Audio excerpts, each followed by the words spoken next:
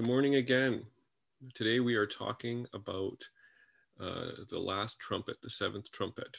And so we're talking about this because we're talking about the book of Revelation. We've been on a series of the book of Revelation. Maybe we'll be on this series for the rest of my life. I don't know. No promises, but you can learn a lot from the book of Revelation. We're focusing on Jesus. We're focusing on what we can learn about Jesus from this book. And it's so exciting to see him in as he reveals himself to the earth, as he just unveils himself. The book is called The Revelation of Jesus. It's like, Lord, you revealing yourself. And it's so exciting to learn about you on your terms, the way that you want to reveal yourself. And that's kind of through the whole Bible of how you want to do it, to all the way you want to do it. But Lord, just thank you that you give of yourself in this way, that you want to be with us and you want to reveal yourself. And I pray that you would help us to just learn from you. Last week we were talking about the dragon. We had a prophetic word about the dragon.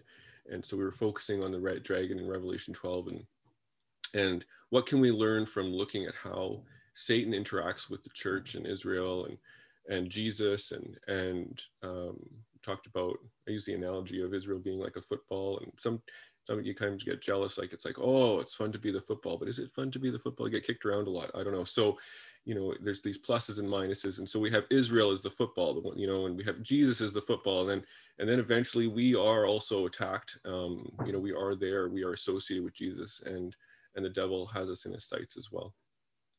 And so we have to be strong. We have to overcome, in the face of challenges.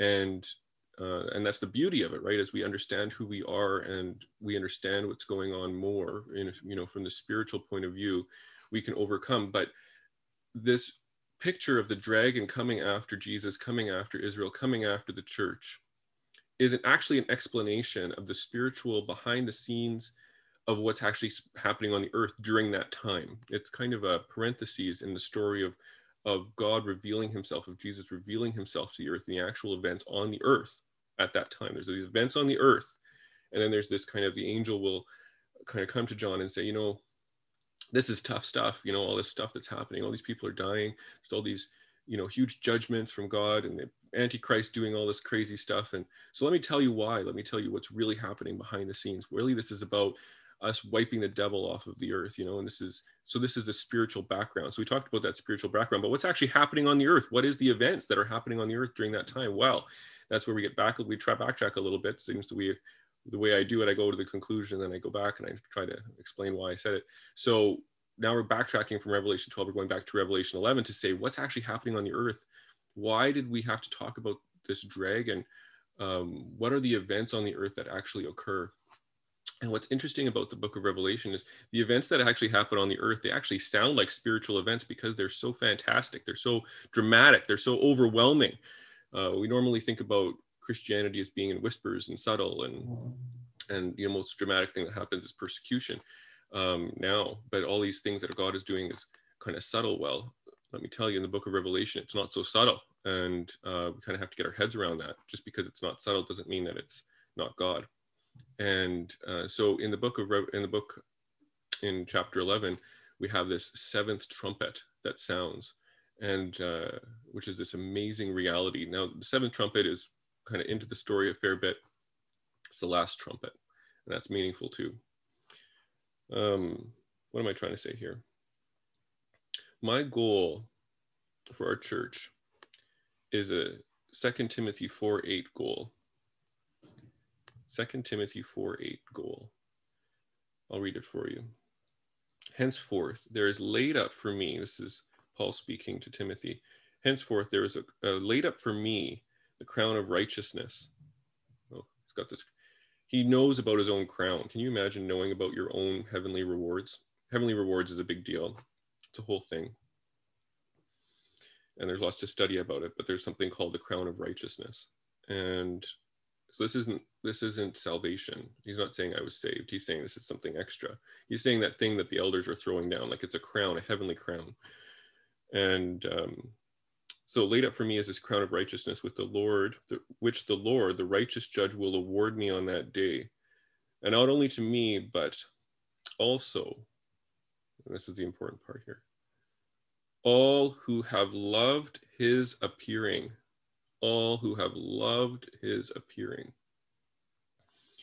For 2 Timothy 4:8, I want us to be a church that loves the appearing of Jesus. Now, why is this a crown? Because it's a lot to swallow. Like, Jesus appearing is a big deal, and it can be misinterpreted, it can be misunderstood, it can be offensive. So not every believer is going to be a believer who loves his appearing. And we want to be people. I want us to be a people who love his appearing. And that takes some reorientation. We had Peter talking today about Romans and the renewing of mind, being living sacrifice, and our minds being renewed. Well, in order to love Jesus as appearing, you need to be renewed, because an earthly, culturally appropriate mind will not generally, like, I don't think that they would love Jesus as appearing. I just think it's be too offensive. Okay, so let's start with Revelation 11. So that's where we're starting. We're going to the second part of it. We're going to skip the first part. Although I love the two witnesses, great topic. There's also this great song about the two witnesses, which I like. It's kind of like a Johnny Cash, Two Witnesses. It's not really a worship song, but we might play it when we get back to church just for fun, because I like it so much. And we'll talk about the two witnesses, and we'll have Johnny Cash. No, it's not Johnny Cash, but it's kind of this kind of cool two witnesses. Anyway, we're skipping the two witnesses, going down the second half of Revelation 11, verse 15. Then the seventh angel blew his trumpet, and there were loud voices in heaven saying, "The kingdom of the world has become the kingdom of our Lord and of his Christ, and he shall reign forever and ever." He shall reign forever. So the seventh trumpet blows, which is the last trumpet in the book of Revelation, and because it's referenced in the Bible, a few times, this last trumpet. So that's important to realize. And it's kind of confusing a little bit, because it's like, well, isn't Jesus already won? Isn't that a big theme in Christianity? The fact that he's already won, and so we don't have to do all this stuff, which, that's a whole other topic of whether we have to work or not, or how does that look? But, haven't we already won? Hasn't the work been finished? Isn't it finished? And yet here we have that he's actually, the world has become the kingdom of our Lord and of his Christ, and he shall reign. So why is it becoming now at the end when it should already be finished? So I'll just say a word or two about that, just to kind of give you some context on what this is actually talking about, because it can be a little confusing at first. So, God put us as stewards over the earth. He's, obviously God's over everything all the time, like he's in charge. And then he put the earth under Adam. Adam gave it away to Satan. And, we could see that with the temptation of Jesus.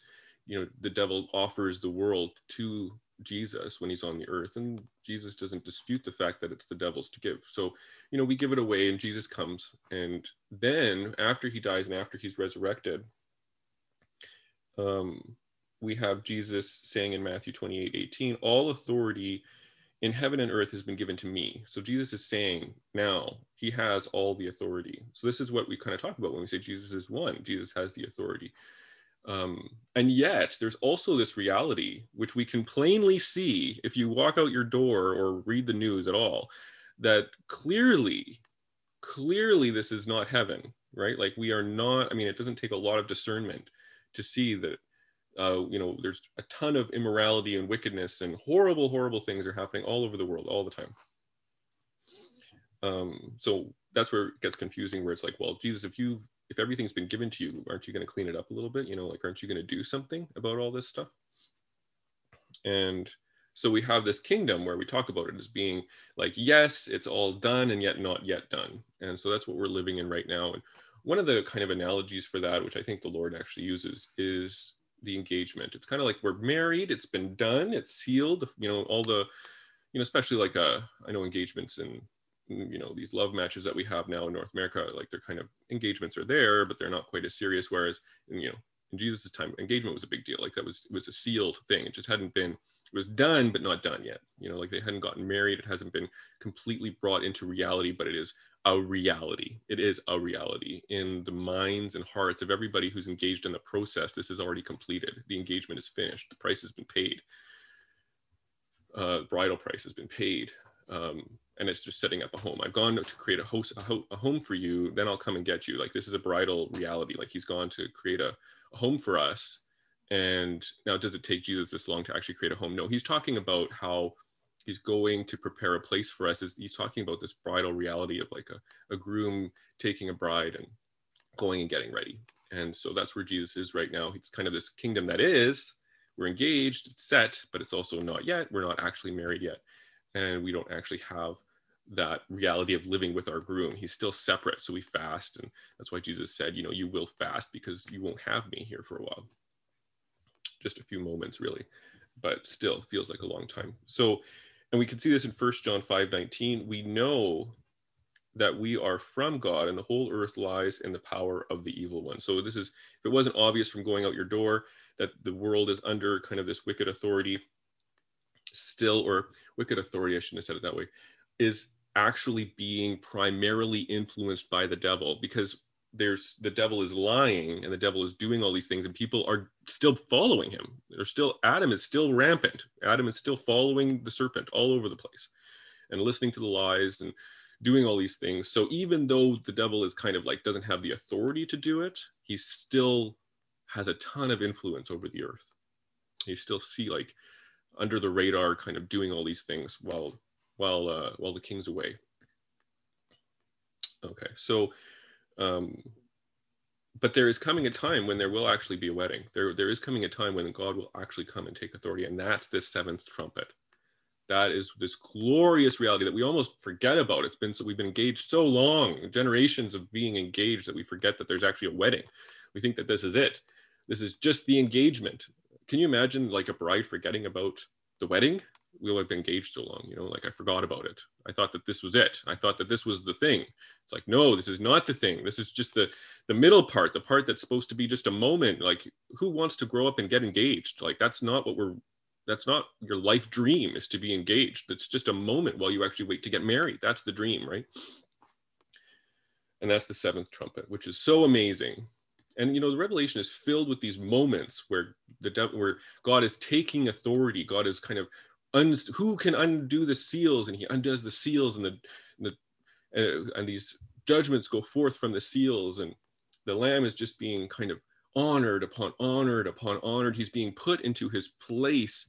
This is a process. This is like, you know, we talk about a wedding and it's like a day, a few hours. Like when Jesus gets married, this is going to be years. Like, this is going to be weeks and days. This is like, you know, you talk about a week-long celebration, you know, well, Jesus is going to have a feast. He's going to have this long procession of royalty, of this beautiful entering into the world, this preparation phase, which we're already in. And it's a bit more disputed. Like, I can't biblically say that we're already in, well, I can, but, you know, how close are we is the question. But like, I believe we're getting closer and closer. It's lots of evidence for that.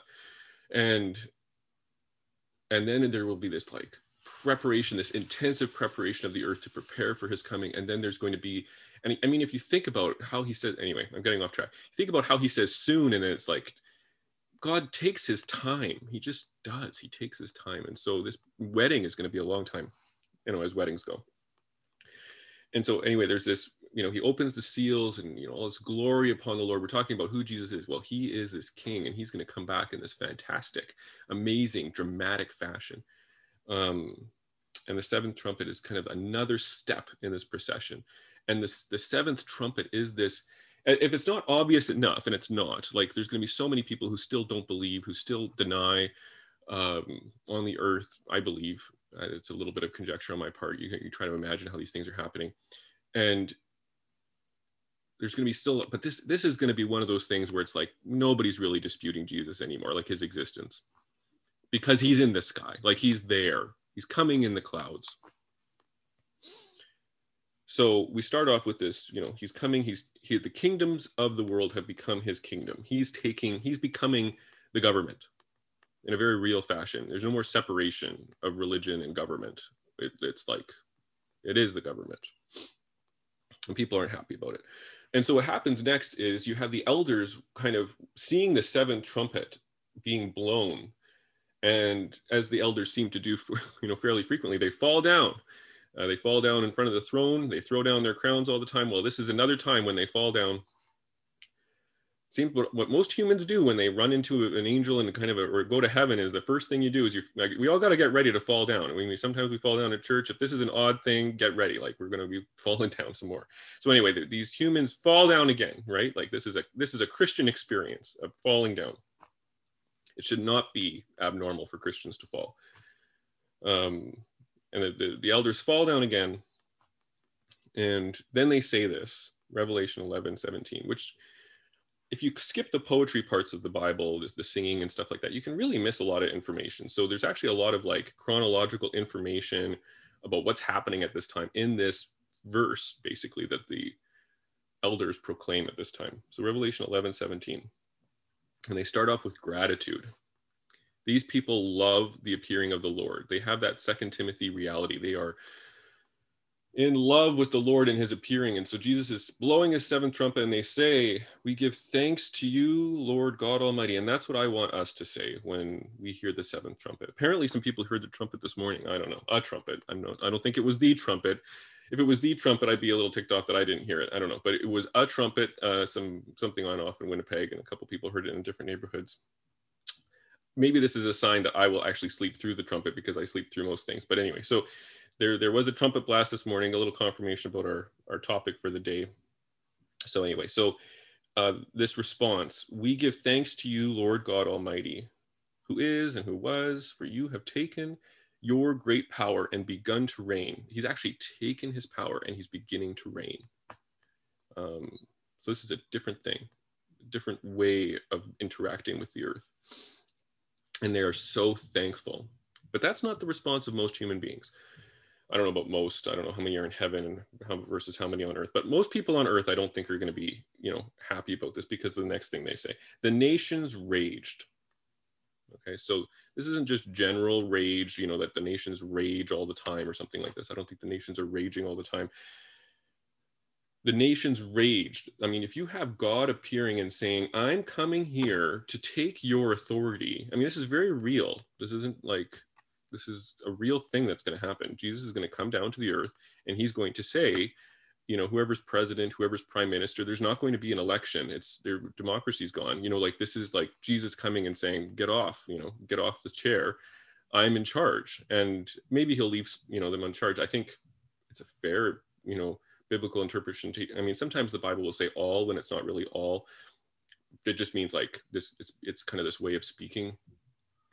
But I would say most, maybe even all of the kings of the earth are going to stand against him and are going to be killed. They're going to be taken off their thrones and he will replace them. I don't think he's going to actually sit in the government of each government. I think he's going to put people in place. He wants to work with human beings, but he is going to replace them. And the nations are raging. And then, but your wrath came. So there's this wrath that comes from God. We are in a time of mercy. This is not a familiar picture for us, but it's a very real thing for God, which is where the Christian offense can start to bubble up, where Christians don't love his appearing because he comes looking very different than what we're used to. This has been a theme as we've gone around. We have to get used to, we can't just say this once. It's like Jesus looks different one day. It's like, we have to get used to this. How many Sundays do we spend talking about Jesus as the broken lamb? How many times do we talk about him laying in a manger? We have to talk about him a lot in this picture for us just to kind of get used to this idea of him coming as an authority. So his wrath comes. And so these things are happening. He's taking over the governments. The nations are raging. His wrath is coming. He's not coming gently. And the time for the dead to be judged. So there's a lot of things happening right now, or in this sequence. Again, I don't think it's all instantaneous. We want to put these things in Revelation, these instantaneous time frames. I don't think it's instantaneous. This is the next kind of couple. This is the agenda that the trumpet brings. It's all going to happen nice and slow. Compared to normally how we think about it. The dead are going to be judged and the rewarding of your servants. So here, Christians can start to feel like, hey, maybe there's some pluses here, like obviously the plus of him coming to reign. And then there's the plus of the Christian reward, which is the crown that we were hearing Paul talk about in 2 Timothy when he was talking about his crown of righteousness. So these crowns are going to be distributed, different kinds of rewards that are going to be distributed, garments and stones with our name on it, and some kudos, like, you know, you have been a good and faithful servant. A lot of these things that we think about and pray about, but we don't really put into kind of a real sense of this is actually going to happen and there's a timing of it. I mean, God's God, like he's going to do what he wants to do. He's not going to say, you know, Cyrus, well, because you said this, you know, I'm going to do it that way. But like, there is a timing of this. There is a rewarding of your servants, the prophets and saints, and those who fear your name, both great and small. There is this time when there is this judgment, a season at least, of this revealing of these rewards for people and for destroying the destroyers of the earth. So there's this picture of this agenda, and you can see how it would be offensive for people, how this is an offensive thing, how it's difficult to be, you know, a lover of his appearing. When you see, I mean, we can kind of think like, oh, I love Jesus, but when he comes and he surprises you, it's going to be maybe more challenging, and you might be surprised at your own response to his appearing. Now, just to, you know, do my own parentheses here, gratitude, because that's what I'm looking for in myself. I want to look for this responsiveness of gratitude. That's what I'm looking for, you know, in Maple Crest, is this response of gratitude, because that's where the elders were. Gratitude is such a wonderful thing for people. And we can have gratitude.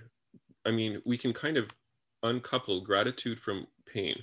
Normally we think about gratitude as being something that we experience when we aren't in pain, when we're in pleasure, like a hedonistic gratitude. It's like, I got a chocolate, so I'm grateful, you know what I mean? And but it's very possible for gratitude to be in very unusual circumstances. Even in great pain, people can be grateful. Grateful is not something that is coupled with pleasure all the time.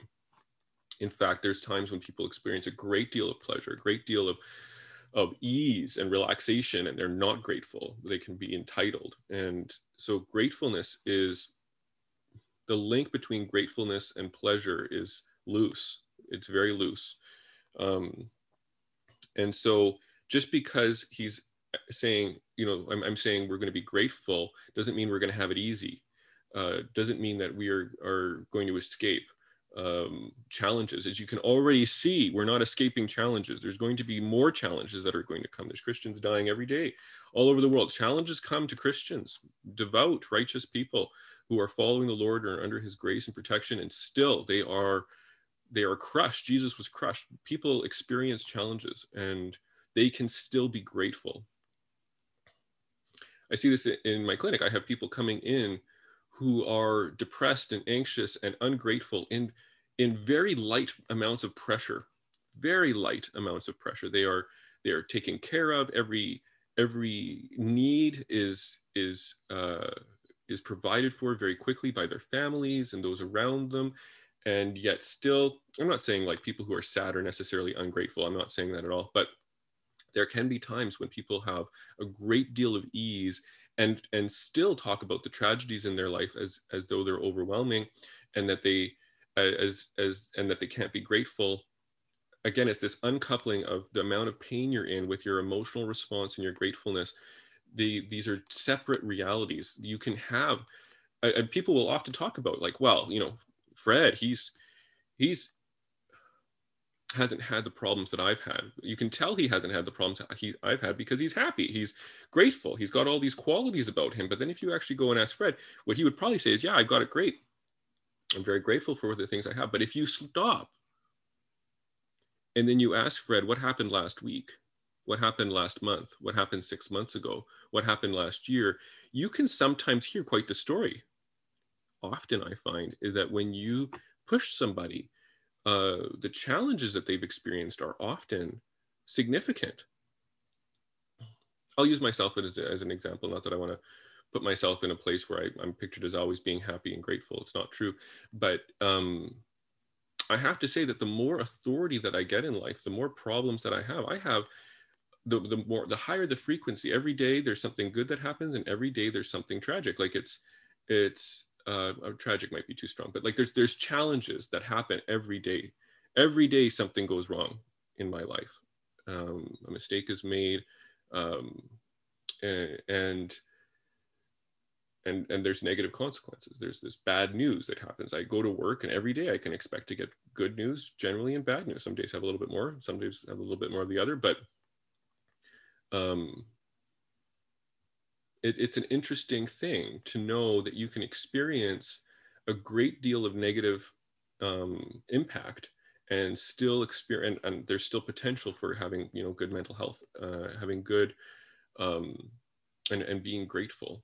One of the major, and this is borne out in the research, when you look at gratefulness, the main thing that predicts gratefulness is not ease or pleasure. It's the frame. It's how you look at things. It's how you see your reality. It's your perception. It's more inside of yourself than it is in the world. Gratefulness, wouldn't it be sad if the world determined how grateful you were? Well, I guess I'm lucky. I'm very grateful because a lot of good things have happened to me. Wouldn't it be sad if we had no control? Oh, well, I'm ungrateful. Why? Well, a lot of negative things have happened to me. I just had a bad lot. It would be very sad if we had no control. But the reality is that what happens to you is very important, but it's your perception, and your perception is formed by lots and lots of things for sure, but it's this internal perception framing that actually determines um, your gratefulness, and to a large extent your mood.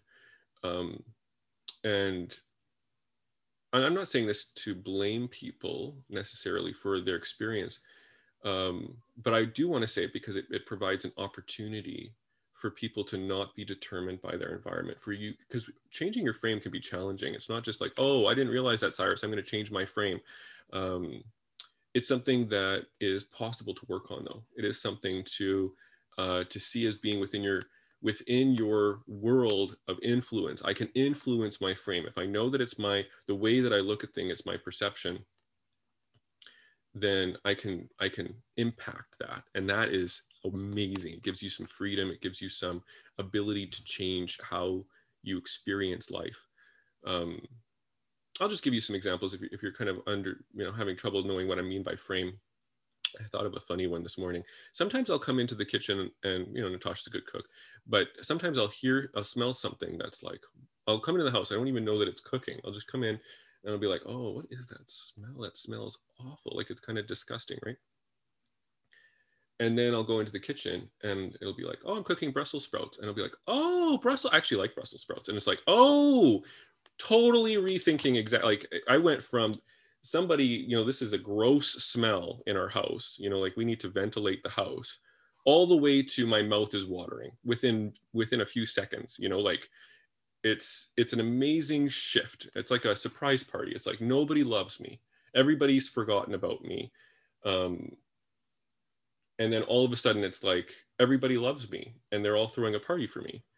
And all of a sudden that frame for I thought that they were all ignoring me. I thought that I was unloved, and now I am loved. And my perception of what was going on changes. It's about your frame and your perception about what's going on around you. And this was a verse this morning from Peter, Romans 12:2. Do not be conformed to this world, but be transformed by the renewing of your mind, that by testing you may discern what is the will of God, what is good and acceptable and perfect. We need to be transforming our mind to God's frame. How do we? That's a huge thing. You look at something, and then if I could sum up my teaching strategy, as a pastor, it would be this. You look at something, and then you sit back and you try to imagine what it looks like from God's perspective. If you can do that with every verse that you read, you look at it, and then you sit back and you look at it again from God's perspective. It's a different frame. People are dying. Wait a minute. From God's perspective, that's people going to heaven.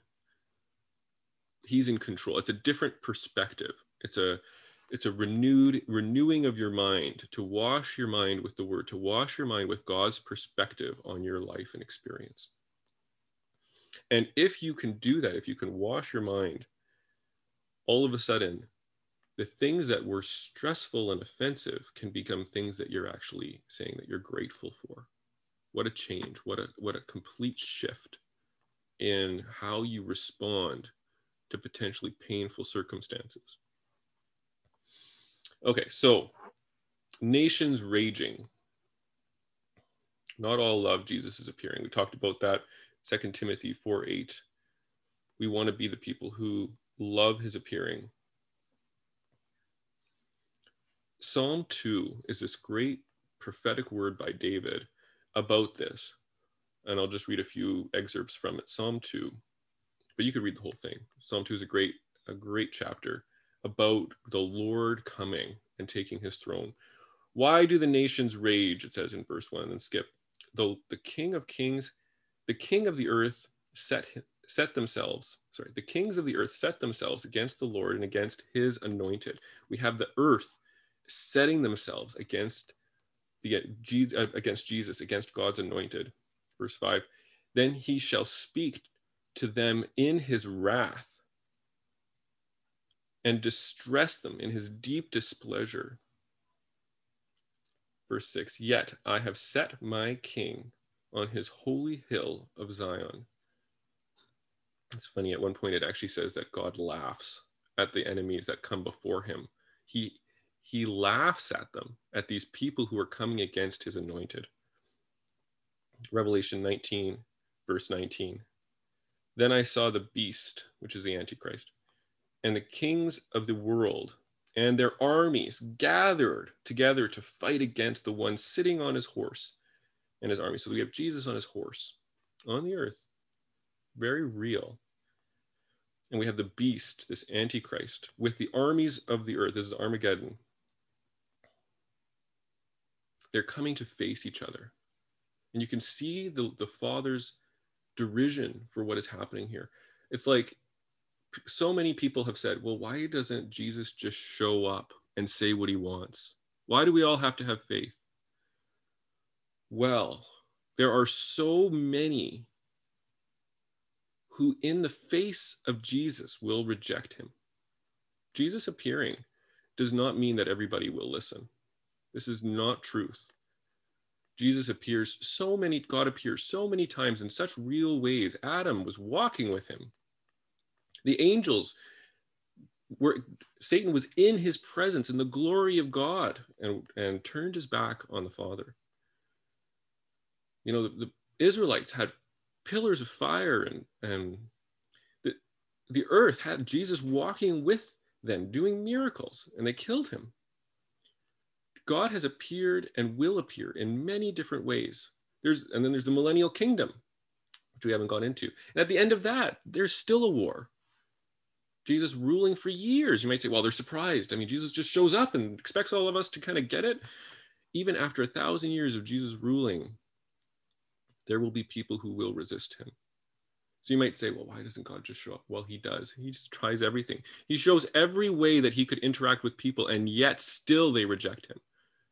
We're just in one of those forms. We're in the faith time. So this is it. They are lining up against him. And then at the seventh trumpet, this is when we have the rapture. Now, the rapture is a Latin word, a translation for being caught up. And so you won't find rapture in the Bible because it's a Latin translation of the Bible. So what you'll see is getting caught up in the air. And you have multiple passages about the rapture. 1 Corinthians 15, verse 51 to 52. Behold, I tell you a mystery. So sometimes in Revelation it talks about this mystery, and you can likely connect that with the rapture. Behold, I tell you a mystery. We shall not all sleep, but we shall all be changed. So all of us are going to be changed, whether we're asleep or not. In a moment, in the twinkling of an eye. So there's a fast part to this. The twinkling of an eye, at the last trumpet. So there's a timing piece here. For the trumpet will sound, and the dead will be raised imperishable, and we shall be changed. I'll go to another one. 1 Thessalonians 4, verse 16 to 17. For the Lord himself will descend from heaven with a cry of command, with a voice of an archangel, with the sound of the trumpet of God, and the dead in Christ will rise first. Then we who are alive, who are left, will be caught up together, caught up, raptured, caught up together with them in the clouds to meet the Lord in the air, and we will always be with the Lord. Now, a passage that's maybe more familiar to people is from Acts 1.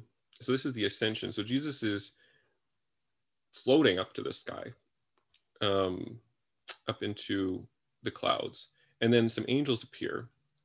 And as the disciples are straining to see Jesus flying up into the air, the angels say, "Men of Galilee," they say, "why are you standing here staring into heaven? Jesus has been taken from you into heaven.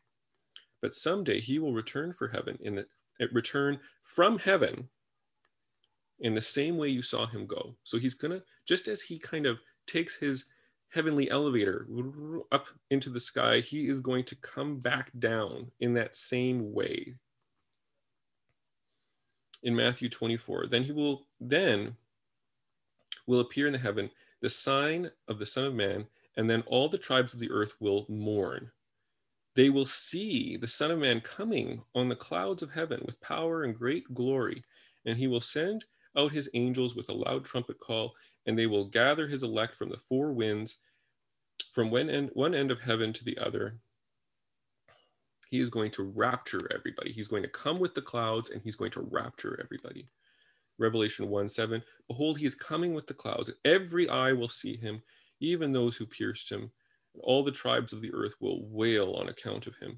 Even so, amen. Revelation 1:7. So there's this Jesus coming back the same way he left. He's going to come with the clouds. He's going to have the trumpet sound. We're all going to get caught up. We're going to join the dead who are getting caught up in the air. And there's going to be this every eye seeing him. Every eye will see him. And some people think that's television, and who knows, maybe it's the internet, that everybody will be like broadcasting. But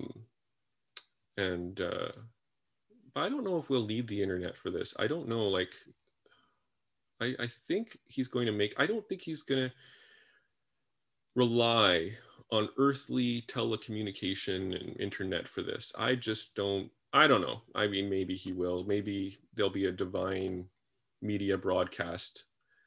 But I think he doesn't need the internet. And I think that he's going to enjoy the fact that the earth is round. And I don't think there's going to be multiple Jesuses. This is just me talking. I don't know. I think that there aren't going to be multiple Jesuses kind of so everybody can see him. I think he's going to take his sweet time, because everything with God seems to take longer than we think. And I think he's going to have a royal procession that nobody has. I think there's going to be this sighting as you kind of watch him like the moon or like the sun kind of going around the earth. But that's just me thinking about. These are wonderful things to think about.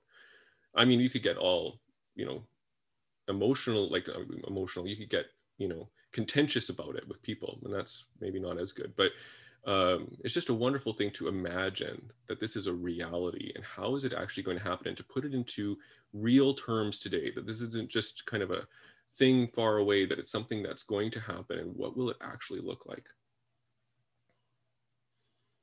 So this seventh trumpet is associated with the beginning of this new era of God taking over these kingdoms. There's this agenda of him actually revealing himself. It'll be so obvious to Christians. The prophetic church is going to be talking about this more and more. I mean, it already is, but it's going to be talking about it more and more as we see these events of Revelation happening more and more clearly. But this is when it becomes undisputable to the rest of the earth. The saints are caught up.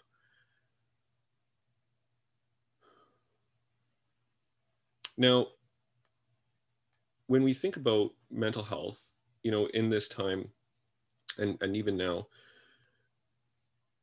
Jesus is going to be bringing challenges. There is going to be this wrath that we are going to have to cope with. We already have to cope with wrath of the nations as Jesus makes himself more clear. I mean, if you look at, it's so interesting to kind of see, like, how is the earth going to cope with birth pangs? How is the earth going to think about these judgments from God on the Antichrist that are coming? And you can already see it with this, like, it's like everybody hates 2020, it's like, it's 2020's fault somehow. This year is to blame for everything. And so I just kind of this picture, I think, a little bit of what's going to happen, as people kind of try to reason through these awful things that happen. And I think that as we move forward, from biblically, I think, I can say that it's going to get better, and then it's going to get worse, and then it's going to get better, and then it's going to get worse again. He describes it as birth pangs. And so I'm looking forward to it getting better, but I'm also expecting it to get worse. And every contraction is different. And I remember when Natasha was going through her labor, I won't go into the details, but I remember kind of learning about the birth pangs and what happens. And we have people here who know more about this than I do, but I remember learning, and if I'm wrong, just humor me, that every contraction, something was happening, generally speaking. There was lots of times when, you're going through these contractions, that was if I went through them, I kind of did, but as she was going through these contractions, there's this feeling of why, like, why again, like, what is the purpose of this contraction? Like, can't this just go, like, there's nothing happening, and what was interesting was one of the things that was actually comforting for me, at least, was the knowledge that when one of the people who was teaching us about this said, something's happening with, at every point in the process, something is being worked on, even if you can't see it. There's something internal that is happening. And the more you understand about labor and giving birth, the more you can kind of identify all these like things that are happening. And again, I won't go into the details, but like all these things that are happening at so if you're just measuring one thing, it's like nothing's happening. But if you measure all the, who knows how many, and maybe we know about some, but we probably don't know about a lot more, all these things that are happening in the woman's body, as this is kind of procedures moving forward, if you measure those, it will actually be more encouraging. You could see all these things happening. Every contraction is producing something. Christine was talking this morning about how we've been in training as a church. Might feel like, oh, what's the purpose of all this, this and and it's like, yeah, that there's a purpose. It doesn't look like it. It doesn't look like there's a purpose sometimes to what's going on, but there is. He can use everything for good. He can work with what we're going through and how the dynamics of, how all that's caused and choice and all that, but is as a whole thing. But like, God is transforming us and transforming the earth on a big scale to be prepared for the seventh trumpet, to be prepared for the seals to be opened, to be prepared for the seventh trumpet, to be prepared for him to come down and take authority over the earth. And so there's these contractions, and each one is producing something different on the earth. So there's going to be more. We're going to have to go through them. And there's going to be different things that are happening in each one. And then there's the small scale. There's the scale of what's happening in our church, and there's the scale of what's happening in each one of our lives. And I think it's just an interesting lesson to know that it's going to get easier, and it's going to get harder. It's going to get easier. It's going to get harder. And there's something happening every time. And if we cooperate with it, I believe that there's some individual and as a church ability to help this to go forward and to participate with the transformation that he wants to produce. There is some part on our side where we can influence how quickly we are able to, how much do you cooperate with his process? Because obviously there's people who don't cooperate at all. There's people who kind of cooperate, and there's people who are really trying to cooperate to quicken this. And we do it his way. You can't just like, I'm going to cooperate. You have to like put yourself in his presence. You have to, people were talking about fasting this morning. You have to kind of put yourself into his disciplines in order to cooperate with his transformation of your heart, to make yourself open to his purposes in your life. You have to listen to what he's saying.